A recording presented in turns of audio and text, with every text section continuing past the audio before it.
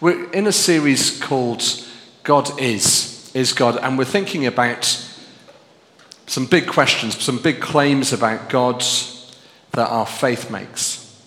We're in the context of faith in God, God of the Bible, declining in the UK and also around the Western world. The church is growing in other places and in pockets in the UK and in the Western world. But what we're seeing is a rise of the nuns. Can you remember that? Not N-U-N, but N-O-N-E-S, people growing up or choosing to have no faith or religious affiliation, no spiritual beliefs. Those who are done with faith, those who are done with God, those who are done with church, and the rise of the SBNRs, the spiritual but not religious. And within that context, we're trying to deconstruct some things that we may think or believe in our faith and reconstruct them based on what we see in Scripture. And during 25, 30 minutes on a Sunday morning, we can't do that full process. So you may leave today with lots of questions to grapple over. Where could you grapple with questions? Where would be a good place? Have a think. Who could you do that with? Some of you are automatically thinking, life group. I could talk about things in my life group. Some of you may be thinking, oh, I could go and speak to this person or that person. Lois, if we go on the next one, thank you. If someone could find that little clicker, that would be cool as well. James, could you get it from Howard, please? Thanks. Because it's helpful to have some control. Oh, no, there we go. It's helpful to have some control over what's going on, especially today when the topic is God is in control. Thank you. It's helpful when you have something in your hand that you can control. Do you have that battle in your house over the remote control for the TV? Whoever holds it has the power and things. A few weeks ago, one of our English teachers came up to me, English teacher from the Ukrainian cafe that we do Tuesdays and Thursdays. He came up to me and said, I've just made the decision to stop. I've done it for a term, and I just feel as if it's right for me to step down. And we talked about it. I listened and I said, thank you. And I'm thinking, there's going to be a gap. 10 minutes later, a lady called Sandra, who's an English teacher from Cairo, came in through the door and said, hello. She said, my name is Sandra.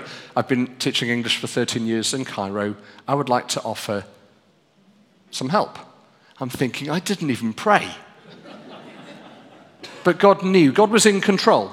He knew what I needed even before I got on my knees. There are stories in our lives that we can think about that will show God is in control. The English teacher one is just there. Top corner. Anyone know what that's depicting? Dunkirk. Day of prayer, National Day of Prayer in the UK. Churchill and his advisors thought 20 to 30,000 soldiers being rescued from Dunkirk would be what they could achieve. Day of prayer happens, 340,000 soldiers are rescued from the beaches of Dunkirk. God is in control. And when we ask him for things, sometimes he goes even beyond our wildest expectations. Hot school meals. Mila loves hot school meals. In infant school, Mila's one of my daughters. In infant school, hot school meals are free. As she was transitioning into year 3, we had the chat. Mila, we would only be able to afford maybe one hot school meal a week, budgeting and things like that. So she prayed. And a day or two before term started, we don't know who did this, but an envelope with cash came through our door for Mila to have hot school meals. And that was in year 3. But then COVID hit halfway through year 3. So she couldn't have hot school meals because we were in lockdown. So that money lasted until about halfway through year 5. She prayed, and God knew. And God worked in some way, shape, or form to get hot school meal money to Mila.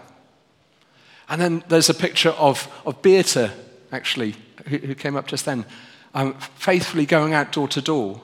We had a message about a week after we went out with the Arise team, door to door in our community. And one lady said, the team knocked on my door and they prayed for me and things have changed.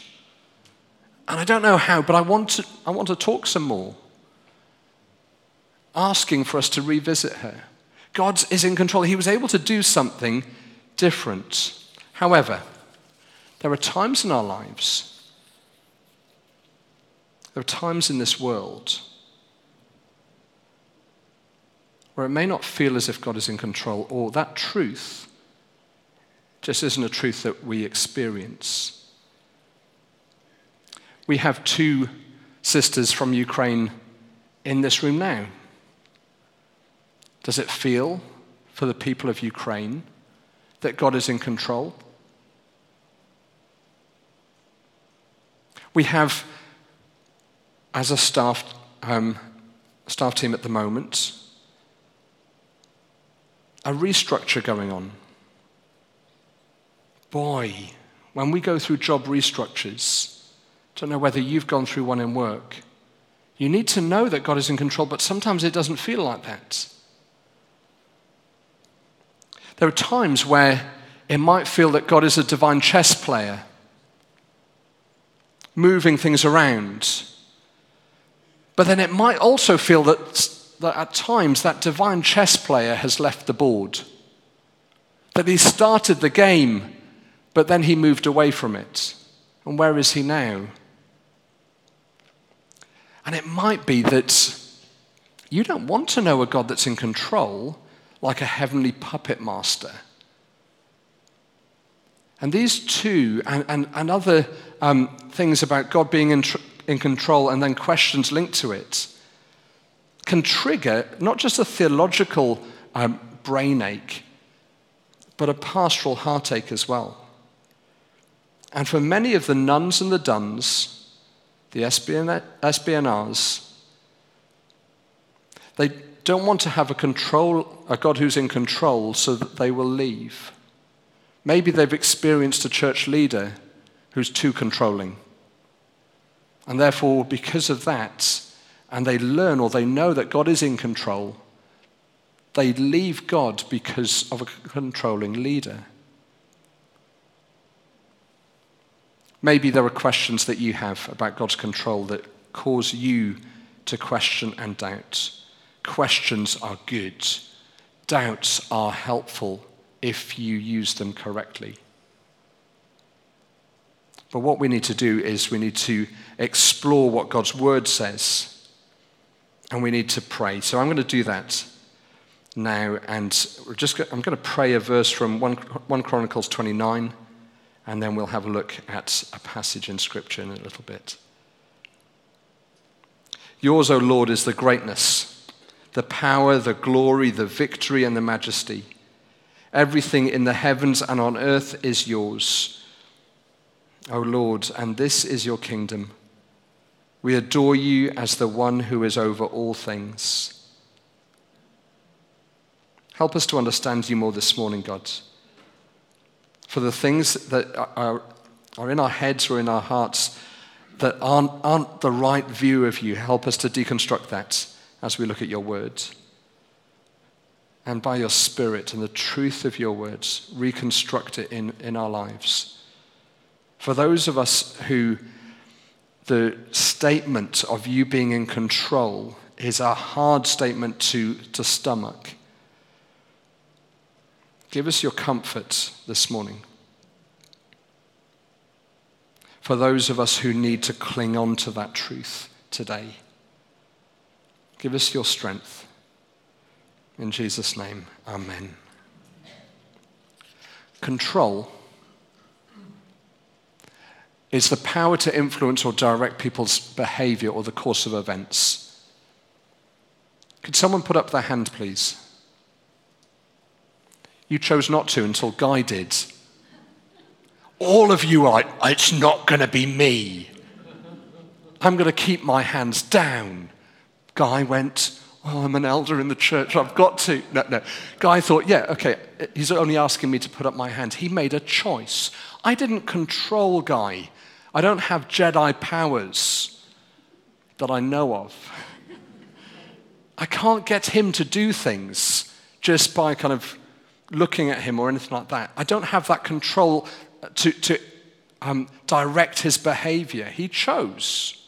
And there's a tension when we think about God being in control. There's a tension between control and freedom, but also there's a tension between God's clear intervention and directing events and him doing things, and when he doesn't.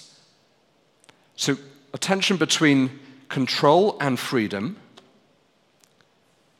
and a tension between when he intervenes and when he seemingly is hidden.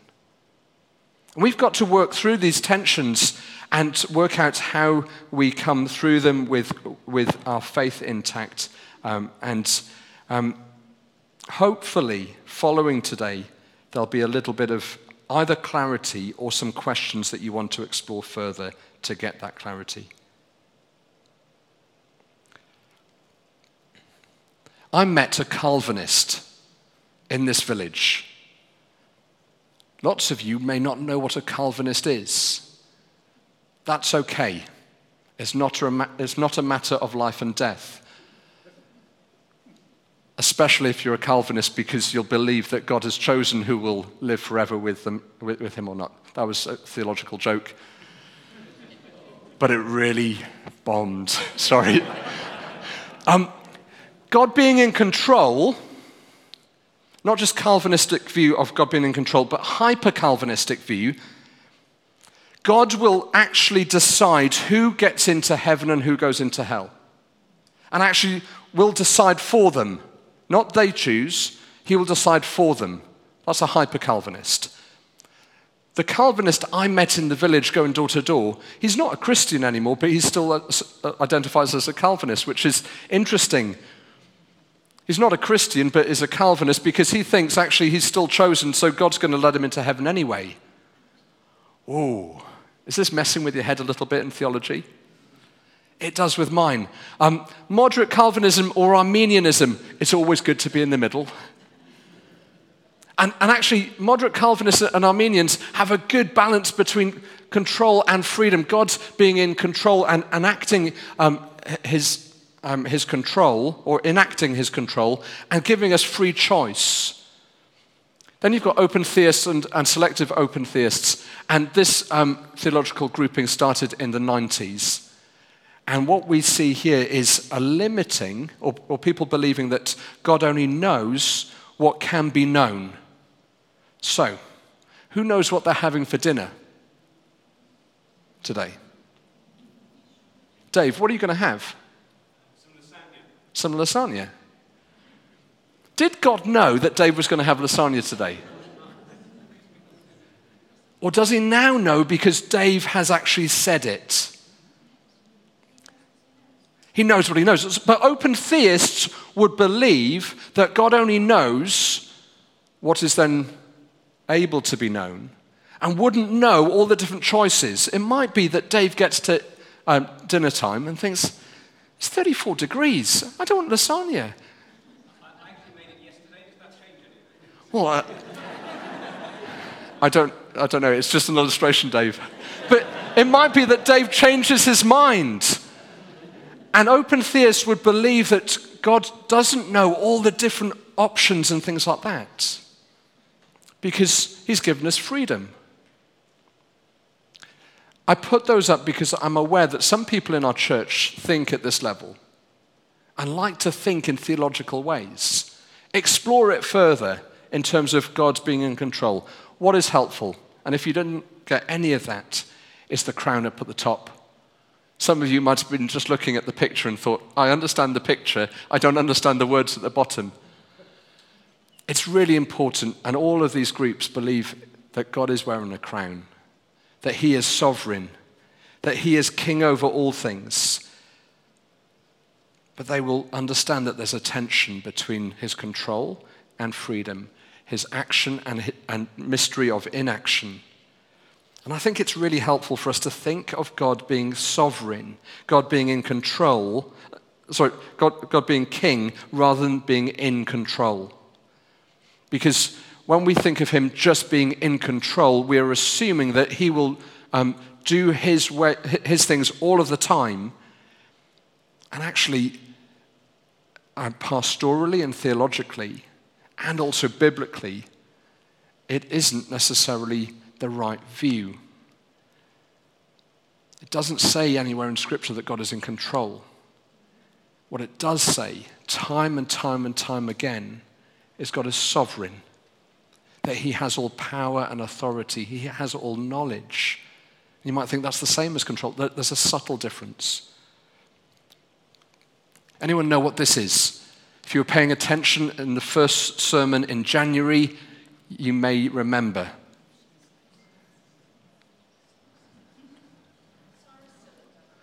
Thank you, Sarah.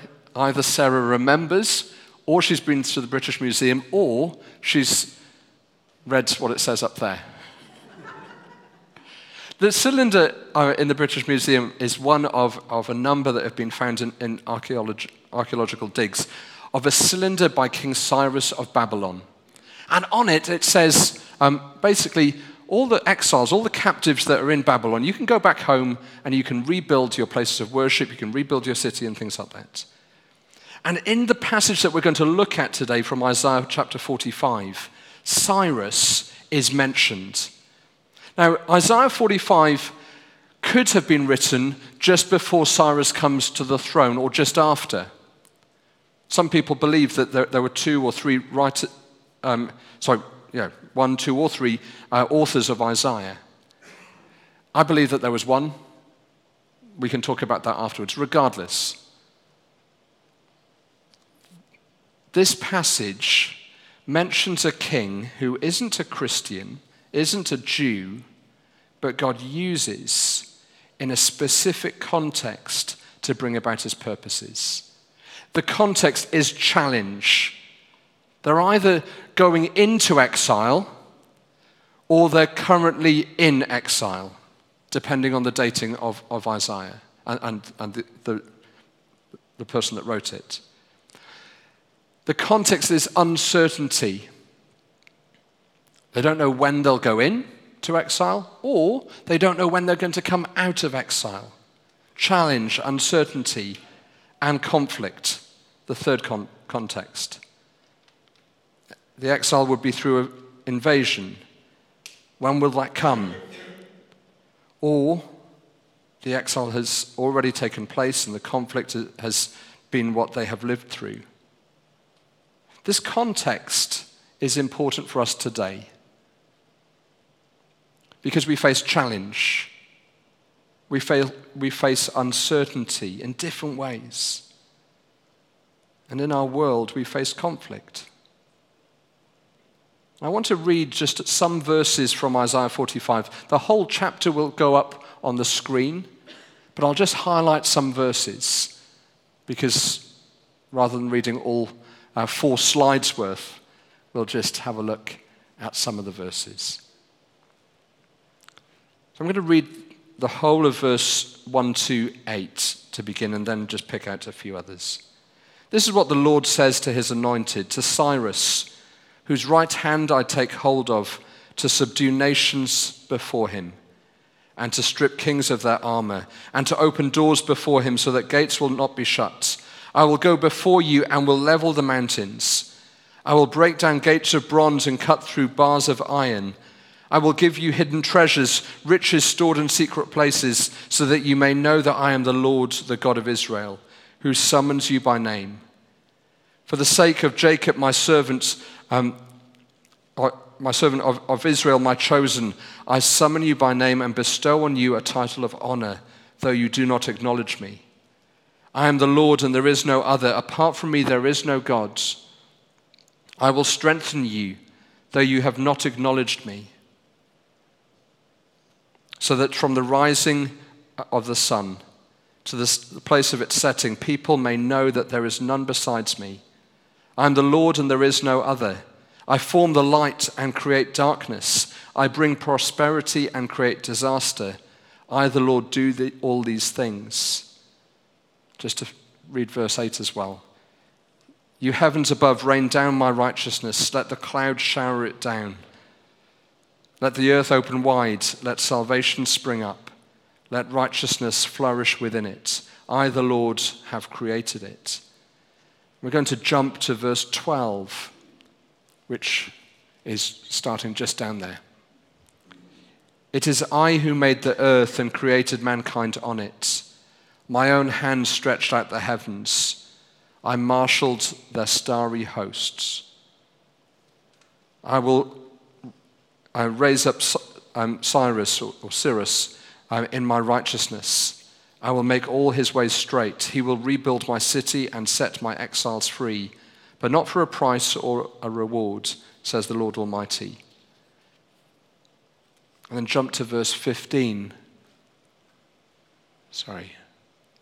Verse 15, so starting just over there. Truly you are a God who has been hiding himself, the God and Savior of Israel. And then verse 22. Turn to me and be saved. So verse 22, starting just down here. Turn to me and be saved, all you ends of the earth, for I am God and there is no other. Can I encourage you to keep that passage open in front of you, either on your phone or in your Bible? And I wonder what thoughts came to mind as I read those verses.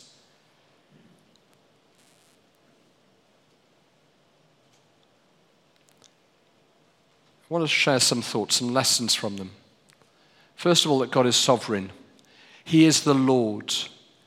In 24 verses, the title Lord or God or the equivalent is shared 28 times. God's trying to get through to the people who are reading this or hearing this, that in the context of challenge and uncertainty and conflict, He is the Lord. He is sovereign. He is above everyone. He has all power and authority. And the name used is a relational name of God's. Yahweh, a name that is given to his people so that they will know who he is. I pray that if you are facing a situation of challenge, uncertainty, or conflict, that you don't just know a truth or a statement of God is in control, but you will know God as sovereign, Lord, and he is relational and he is with you. And he has all power and authority, all knowledge and awareness. The second thing, God has a plan and will act to bring about that plan. Who has kept their New Year's resolution that you set at the beginning of 2022? One out of a whole room. Joe is like, maybe, yeah. It doesn't count, Joe. Either hand right up or down, not halfway. You've either kept it or you haven't. One person out of a whole room that had intended to do something and then did it and has stuck to it. God has a plan and the power and ability to stick with it and adapt things when we have made choices and things like that to bring about his purposes in the end. It isn't just that he's got a bright idea. He brings about his purposes. Look down at the passage with me. In verse 4, his purpose is revealed by rescuing Israel. Verse 8, for salvation and righteousness he acts.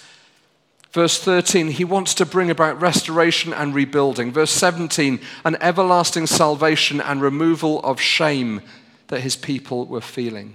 Verse 18, God wants to bring about life that is flourishing for his people. God has a plan, a purpose in what he does, and he will bring about his purposes.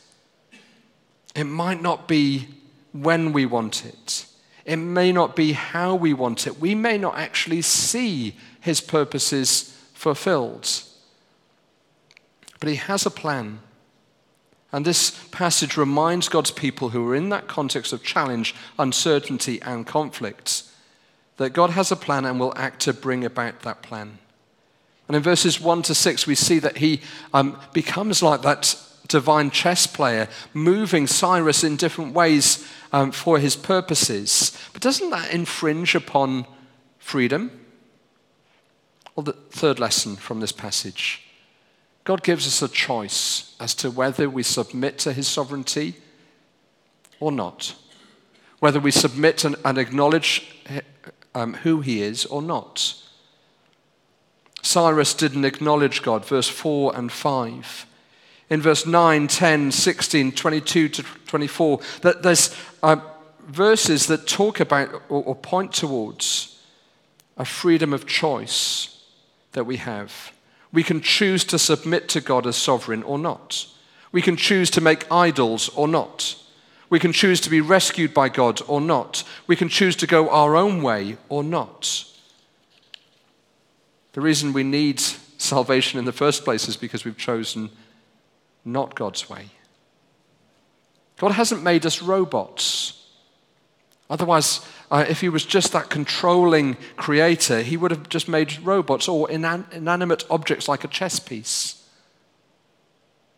He's given us choice, and we can choose to submit to his sovereignty, even in the hard context of challenge, uncertainty, and conflict.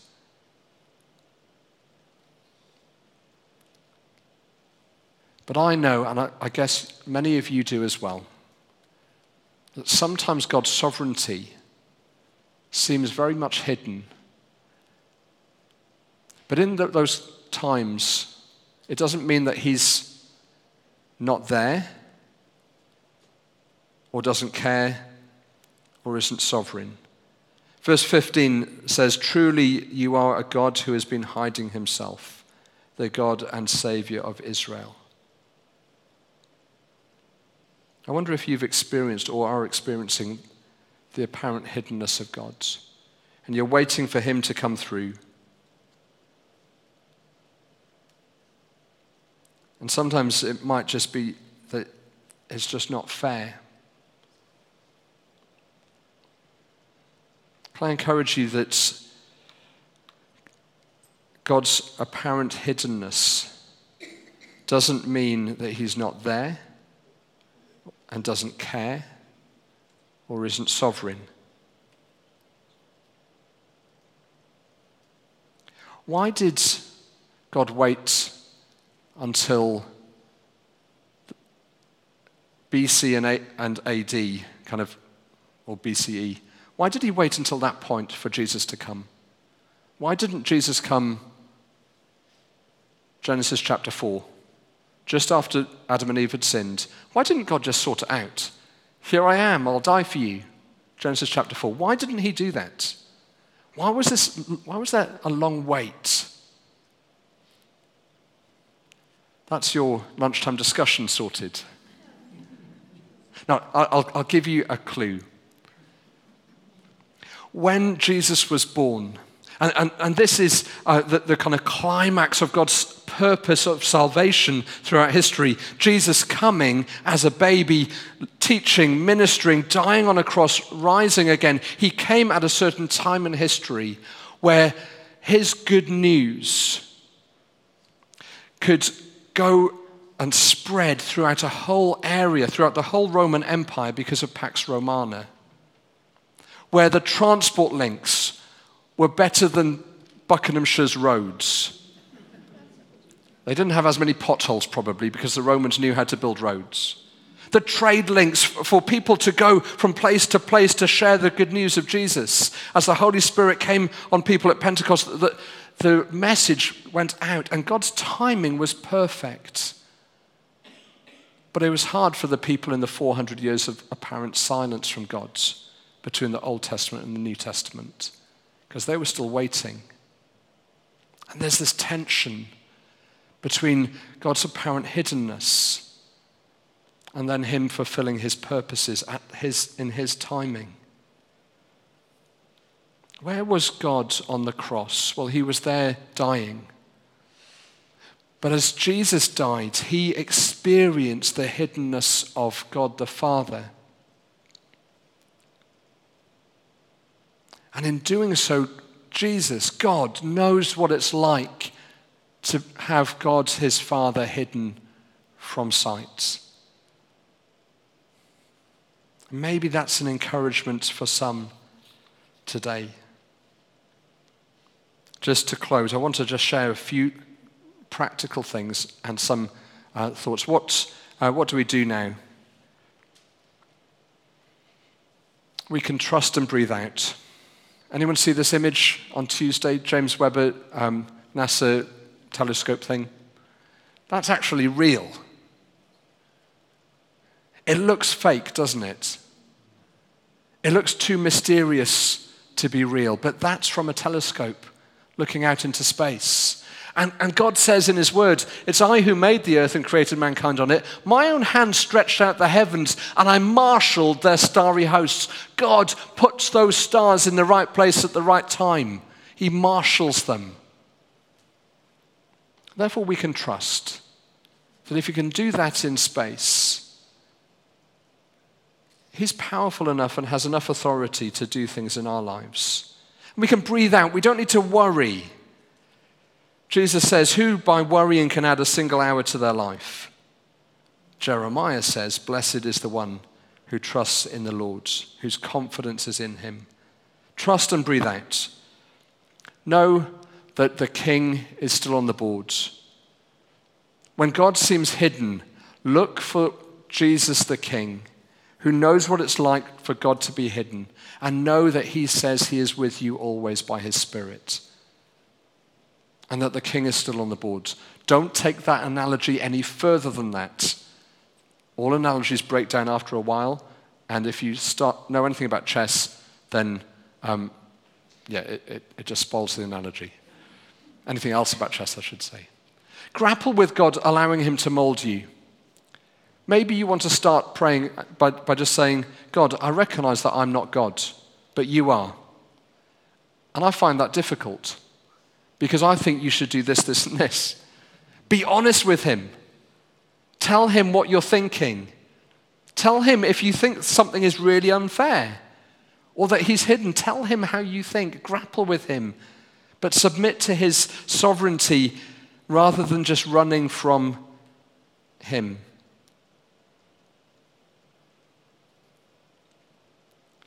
God was wrestled with in the Old Testament. I think we need to do a bit more wrestling with him to help our faith grow and be strengthened, but also to leave as one who is touched by God after being wrestling with him. We can pray. Pray for one another. Pray for God to have his, fulfill his sovereign purposes. And know that he is relational. Know that he invites us to talk with him. I believe there are things that God does without asking him, like the English teacher. But there are things that God has planned that he will only do when we ask him. And that might be actually dinner time's discussion for you. Not just today's lunch. The tension between control and freedom, the mystery of God when he's apparently hidden and when he acts very clearly. Just as the music group come and lead us again in worship to close our time together, I want to just highlight verse 22. God says, turn to me and be saved, all you ends of the earth. For I am God and there is no other. It might be this morning that you are trying to control every aspect of your life and you've come to the end of striving in that way. Turn to God and be saved. Be released from that. It might be that you have a lot of worry and anxiety. Turn to God and be released from that, be rescued from that. For he is God and there is no other. It may be that there are other things that you just need to bring to God and know his salvation afresh. So let's pray, and then Malcolm will lead us. Father, we thank you that you are sovereign. And in the tension, in the mystery, we ask you to speak. Release us from worry and anxiety as we live in uncertainty and conflict and challenge. Reveal yourself where you are hidden. Show us your power and authority. But help us to trust even when we do not see that. In Jesus' name, amen.